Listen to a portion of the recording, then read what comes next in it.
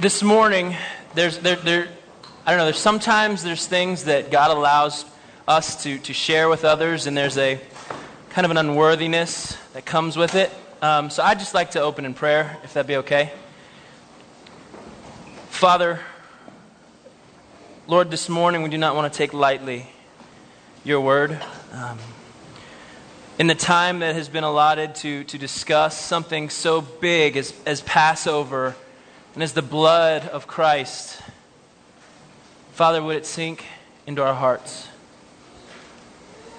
Lord, would you convict us of sin? Would you show us the depth of your love this morning? Holy Spirit, we welcome you here. In your name we pray. Amen. This morning, you heard Sue talking about the lamb and Passover and the story of Moses, and I hope that you, at some point in your life, if you have not, get a copy of the Bible. There's Bibles over there if you do not have one that you can just take. It says on the sign, so I'm not making it up. You can take a Bible. You're not stealing, so it'll be okay. But in the book of Exodus is the story that Moses, and it's a great story to follow through and to read. And last week, Shannon did a great job of talking about why sacrifice, why blood, why the lamb. And I don't have all the time to go back over what he talked about, but if you go to our Highland Church website on the All Access page, you can actually listen to what Shannon talked about when it comes to sacrifice and the lamb and why all the blood. What is that? Because it sounds crazy. But it's God's plan, and how does it relate to us? And so I would encourage you, if you have time, to go to the website and listen to it. If you have questions, and if you have more questions, we'd still love to talk to you about it. But this morning, my heart is to communicate to you how Moses and Jesus connect. And they really do. And in the story of Exodus, you see Pharaoh who's not letting the people go, and Moses is like, come on, seriously, let the people go. And Pharaoh's like, no, I'm not letting the people go. Moses says, yes, please let the people go. And it just goes back and forth. And as Sue talked about, there was a series of plagues, and there was one more thing that the Lord says he is going to do, and at this thing, Pharaoh will let the people go. And it's actually found in Exodus chapter 12. I'm just going to let God's word speak it, so it'll be on the screens. You can read along. In verse 1, while the Israelites were still in the land of Egypt, the Lord gave the following instructions to Moses and Aaron. From now on, this month will be the first month for you. Announce to the whole community of Israel that on the 10th day of this month, each family must choose a lamb or a young goat for a sacrifice. One animal for each household. If a family is too small to eat a whole animal, let them share with another family in the neighborhood. Divide the animal according to the size of each family and how much they can eat. The animal you select must be a 1-year-old male, either a sheep or a goat, with no defects. Verse 6, take special care of this chosen animal until the evening of the 14th day of the first month. Then the whole assembly of the community of Israel must slaughter their lamb or young goat at twilight. They are to take some of the blood and smear it on the sides and the top of the door frames of the houses where they eat the animal. That same night they must roast the meat over a fire and eat it along with bitter salad greens and bread made without yeast. Do not eat any of the meat raw or boiled in water. The whole animal, including the head, legs, and internal organs, must be roasted over a fire. Do not leave any of it until the next morning. Burn whatever is not eaten before morning. These are your instructions for eating this meal. Be fully dressed, wear your sandals, and carry your walking stick in your hand. Eat the meal with urgency, for this is the Lord's Passover. Verse 12, on that night I will pass through the land of Egypt and strike down every firstborn son and firstborn male animal in the land of Egypt. I will execute judgment against all the gods of Egypt, for I am the Lord. But the blood on your doorposts will serve as a sign, marking the houses where you are staying. When I see the blood, I will pass over you. The plague of death will not touch you when I strike the land of Egypt. This is an amazing set of scripture, and I wish I had time to walk you through everything because it's so much bigger. But this morning, the significance of this doorpost, of this door frame here, is really big. I want you to picture, if you can you picture being a Jewish slave in Egypt at the time and hearing the words from Moses and Aaron, this is what the Lord's going to do. He's going to come through our town and he is going to pass by our houses. And here's the deal. If you have blood on the doorposts, he's going to spare your firstborn child and all the firstborn males and your firstborn animals as well. Can you imagine the buzz among the Jewish community? Can you imagine the way the people will be like, could this be for real? I mean, we've been in slavery for a really, really long time. People have died waiting to be delivered, and this could be for real. I can really just picture some of the people walking through the community and as they're working out in the sun and they're talking to each other. Did you hear what Moses and Aaron said? Did you hear this lamb thing and the blood on the door and this meal that we're supposed to eat? This is unlike any meal they've ever eaten. I can imagine myself being in that place and hearing the blood on the doorpost is significant. I can hear, how many of you in this room are firstborn? Your firstborn male in your house, and you're a male. For those of you that don't know, I am a male, and I am firstborn, okay? You probably could tell the male part, but you wouldn't necessarily be able to tell the firstborn part. I'm a firstborn. And I was doing kind of the math in my house when I was looking through and reading the, preparing everything. I was doing the math. My wife and I, we only have one son. He's our firstborn. So I'm thinking, if I don't cover my doorposts with the blood, and I live back in those days, myself and my son are dead. I mean, that's kind of heavy to think about that. I don't know if we put ourselves in those positions, but I do. And so I'm sitting here reading this going, the blood on the doorpost is big. It's huge.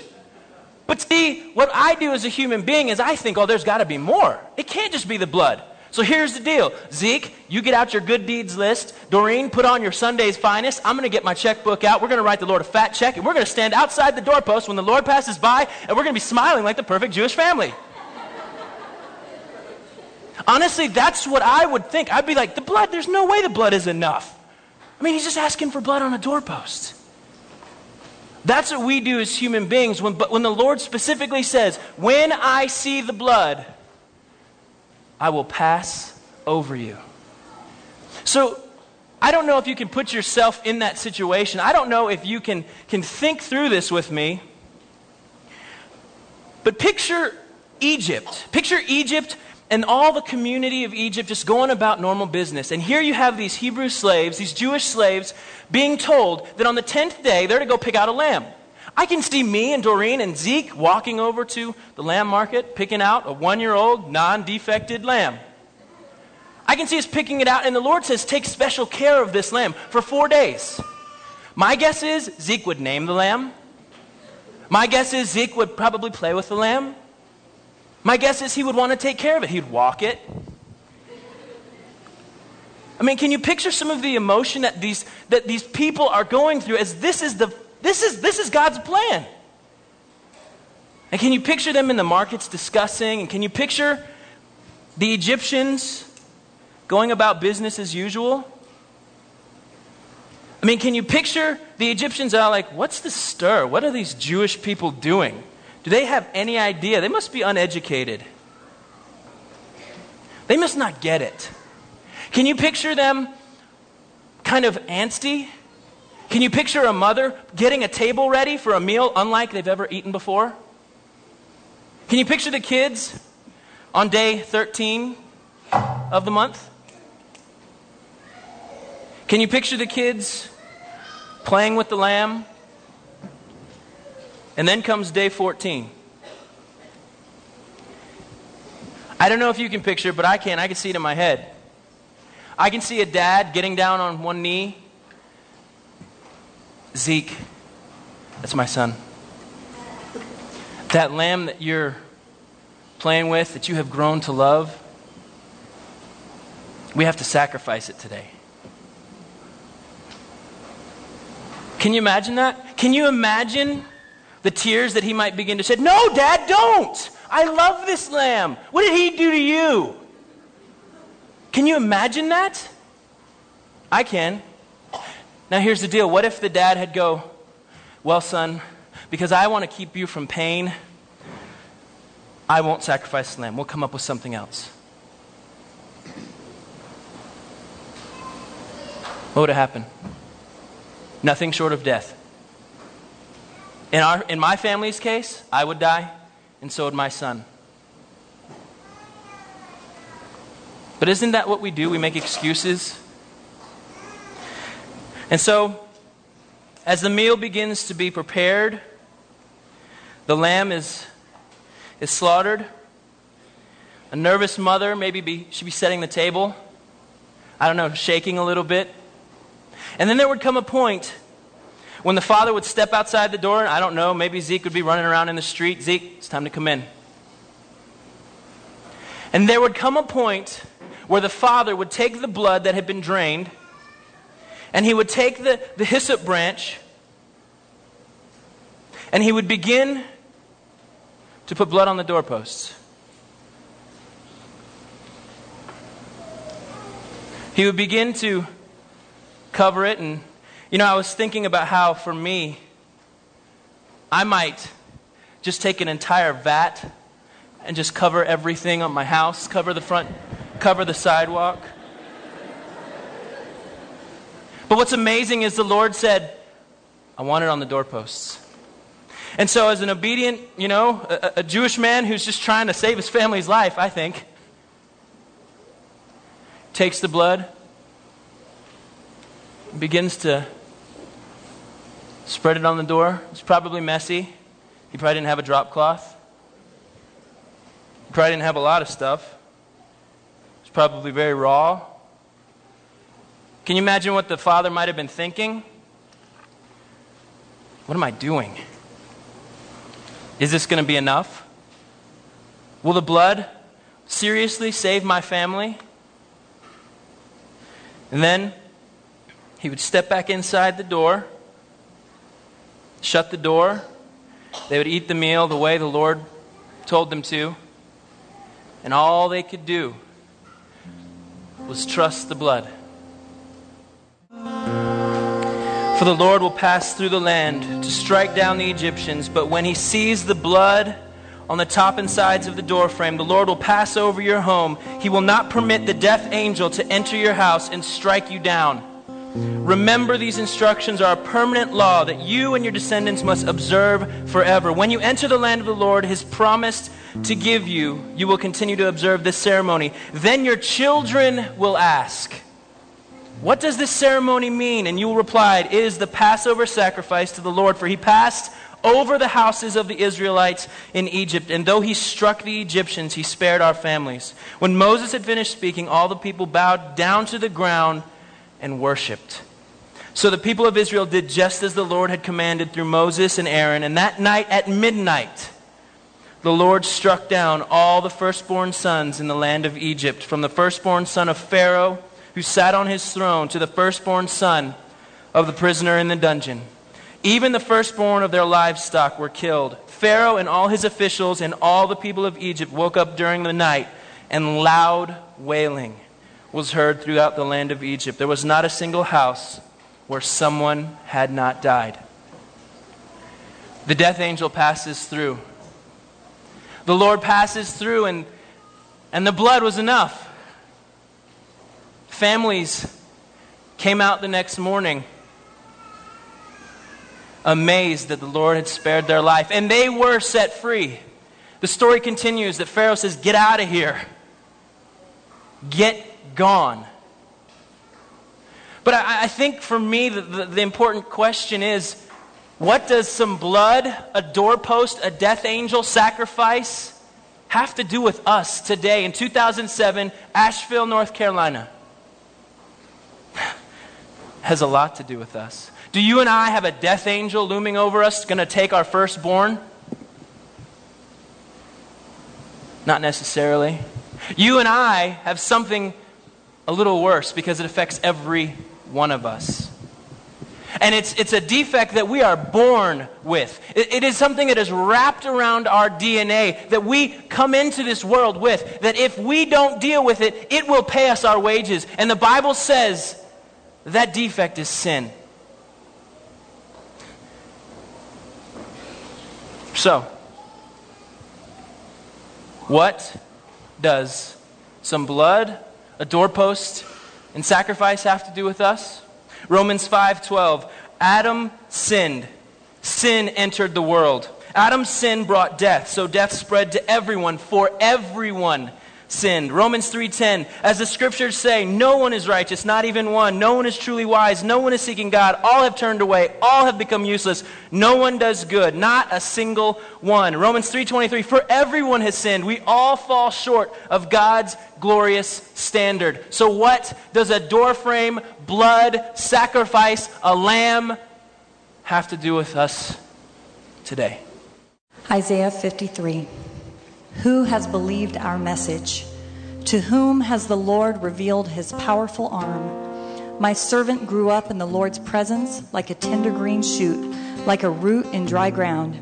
There was nothing beautiful or majestic about his appearance, nothing to attract us to him. He was despised and rejected, a man of sorrows, acquainted with deepest grief. We turned our backs on him and looked the other way. He was despised and we did not care. Yet it was our weaknesses he carried. It was our sorrows that weighed him down.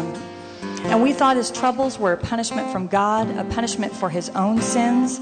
But he was pierced for our rebellion, crushed for our sins. He was beaten so that we could be whole. He was whipped so that we could be healed. All of us, like sheep, have strayed away. We have left God's path to follow our own. Yet the Lord laid on him the sins of us all. He was oppressed and treated harshly, yet he never said a word. He was led like a lamb to the slaughter, and as a sheep is silent before the shearers, he did not open his mouth. Unjustly condemned, he was led away. No one cared that he died without descendants, that his life was cut short in midstream, but he was struck down for the rebellion of my people. He had done no wrong and had never deceived anyone, but he was buried like a criminal. He was put in a rich man's grave. But it was the Lord's good plan to crush him and cause him grief. Yet when his life is made an offering for sin, he will have many descendants. He will enjoy a long life, and the Lord's good plan will prosper in his hands. When he sees all that is accomplished by his anguish, he will be satisfied. And because of his experience, my righteous servant will make it possible for many to be counted righteous, for he will bear all their sins. I will give him the honors of a victorious soldier because he exposed himself to death. He was counted among the rebels. He bore the sins of many and interceded for rebels. So what does a lamb, blood, sacrifice, what does it have to do with me? What does it have to do with you? Everything. Those people that stood behind that door frame, as they probably cowered inside. There was nothing special about the people. The blood was on the outside of the door. People didn't even see the blood. But when the Lord passed through, he saw the blood and passed over them. What is the blood? What is the lamb? What does sacrifice have to do with me? Everything. You heard Shannon talk about it. You heard Sue say it. When John saw Jesus, he said, "Behold, the Lamb of God who takes away the sin of the world." Peter puts it this way, "For you know that God paid a ransom to save you from the empty life you inherited from your ancestors. And the ransom he paid was not mere gold or silver. It was the precious blood of Christ, the sinless, spotless Lamb of God. God chose him as your ransom long before the world began. But he has now revealed him to you in these last days." The sacrifice of Jesus Christ did not change the rules, because God demands sacrifice. What Jesus did is he made the once and for all sacrifice that we get behind. When the Lord looks at us and we are behind the cross, behind the blood of the Lamb, he sees clean. He sees forgiveness. The death angel that looms over you and I is sin. And if it goes undealt with, unforgiven, we cannot forgive our own sin. The penalty is death. But hear this. Romans 6:23, "For the wages of sin is death, but the free gift of God is eternal life through Christ Jesus our Lord." Romans 3:22, "We are made right with God by placing our faith in Jesus Christ. And this is true for everyone who believes, no matter who we are. For everyone has sinned. We all fall short of God's glorious standard. Yet God, with undeserved kindness, declares that we are righteous. He did this through Christ Jesus when he freed us from the penalty of our sin. For God presented Jesus as the sacrifice for sin. People are made right with God when they believe that Jesus sacrificed his life, shedding his blood. Romans 5, 6 through 11, when we were utterly helpless,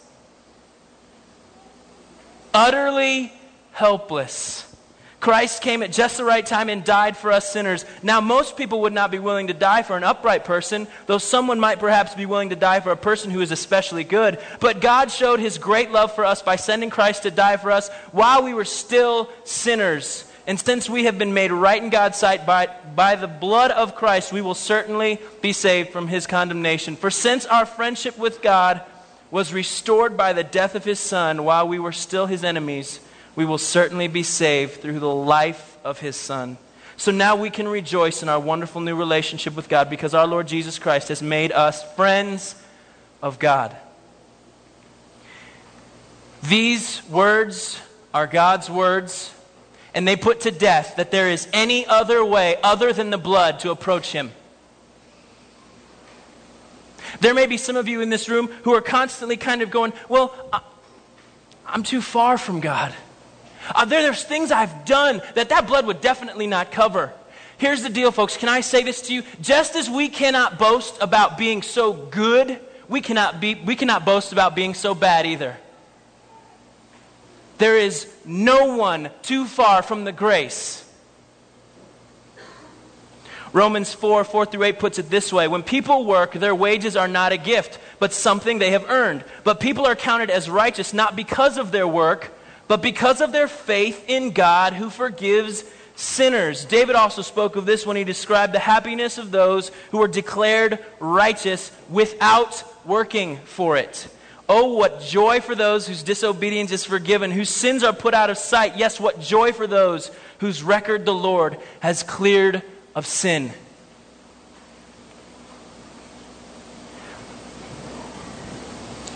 No matter how good, no matter how bad, you come to him through one way. And according to Scripture, it is through the blood, the precious blood of Jesus Christ. There is no other way. My behavior, your behavior, whether good or bad, is not what God is looking for. Just as the people could have made excuses in Egypt, we make excuses today. And this is something that I need to hear too. Because my behavior does not make God love me more or less. God has displayed his love ultimately for me through the cross. What does sacrifice and blood have to do with me today? Everything. Because according to his word, it's the only way I can approach him. And just as you can't earn it, you can't be bad enough for it, there is nothing you can do that is too far from the blood of Christ. Watchman Nee, a Korean missionary, puts it this way. His standard, his blood, never changes. No matter how far or close I am to God, I come to him the same way, only by the shedding of his blood. No action or deed can place me any closer or farther to or from his presence.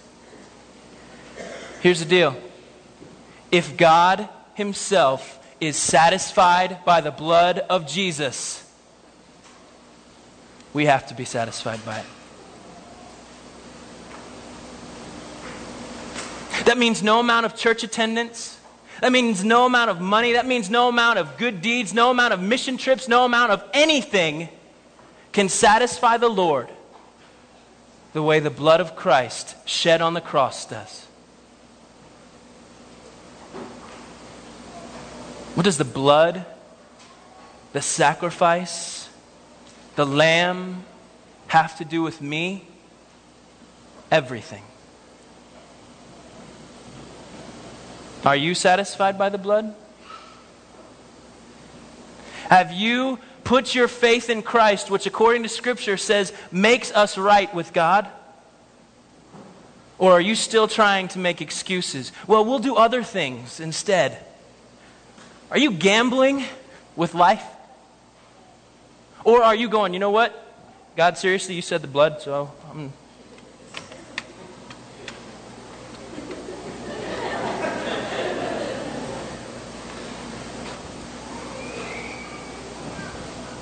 What are you waiting for? You cannot be too far or too close to God for the blood. We come to Him one way and one way only, and that is through the redeeming blood of Jesus.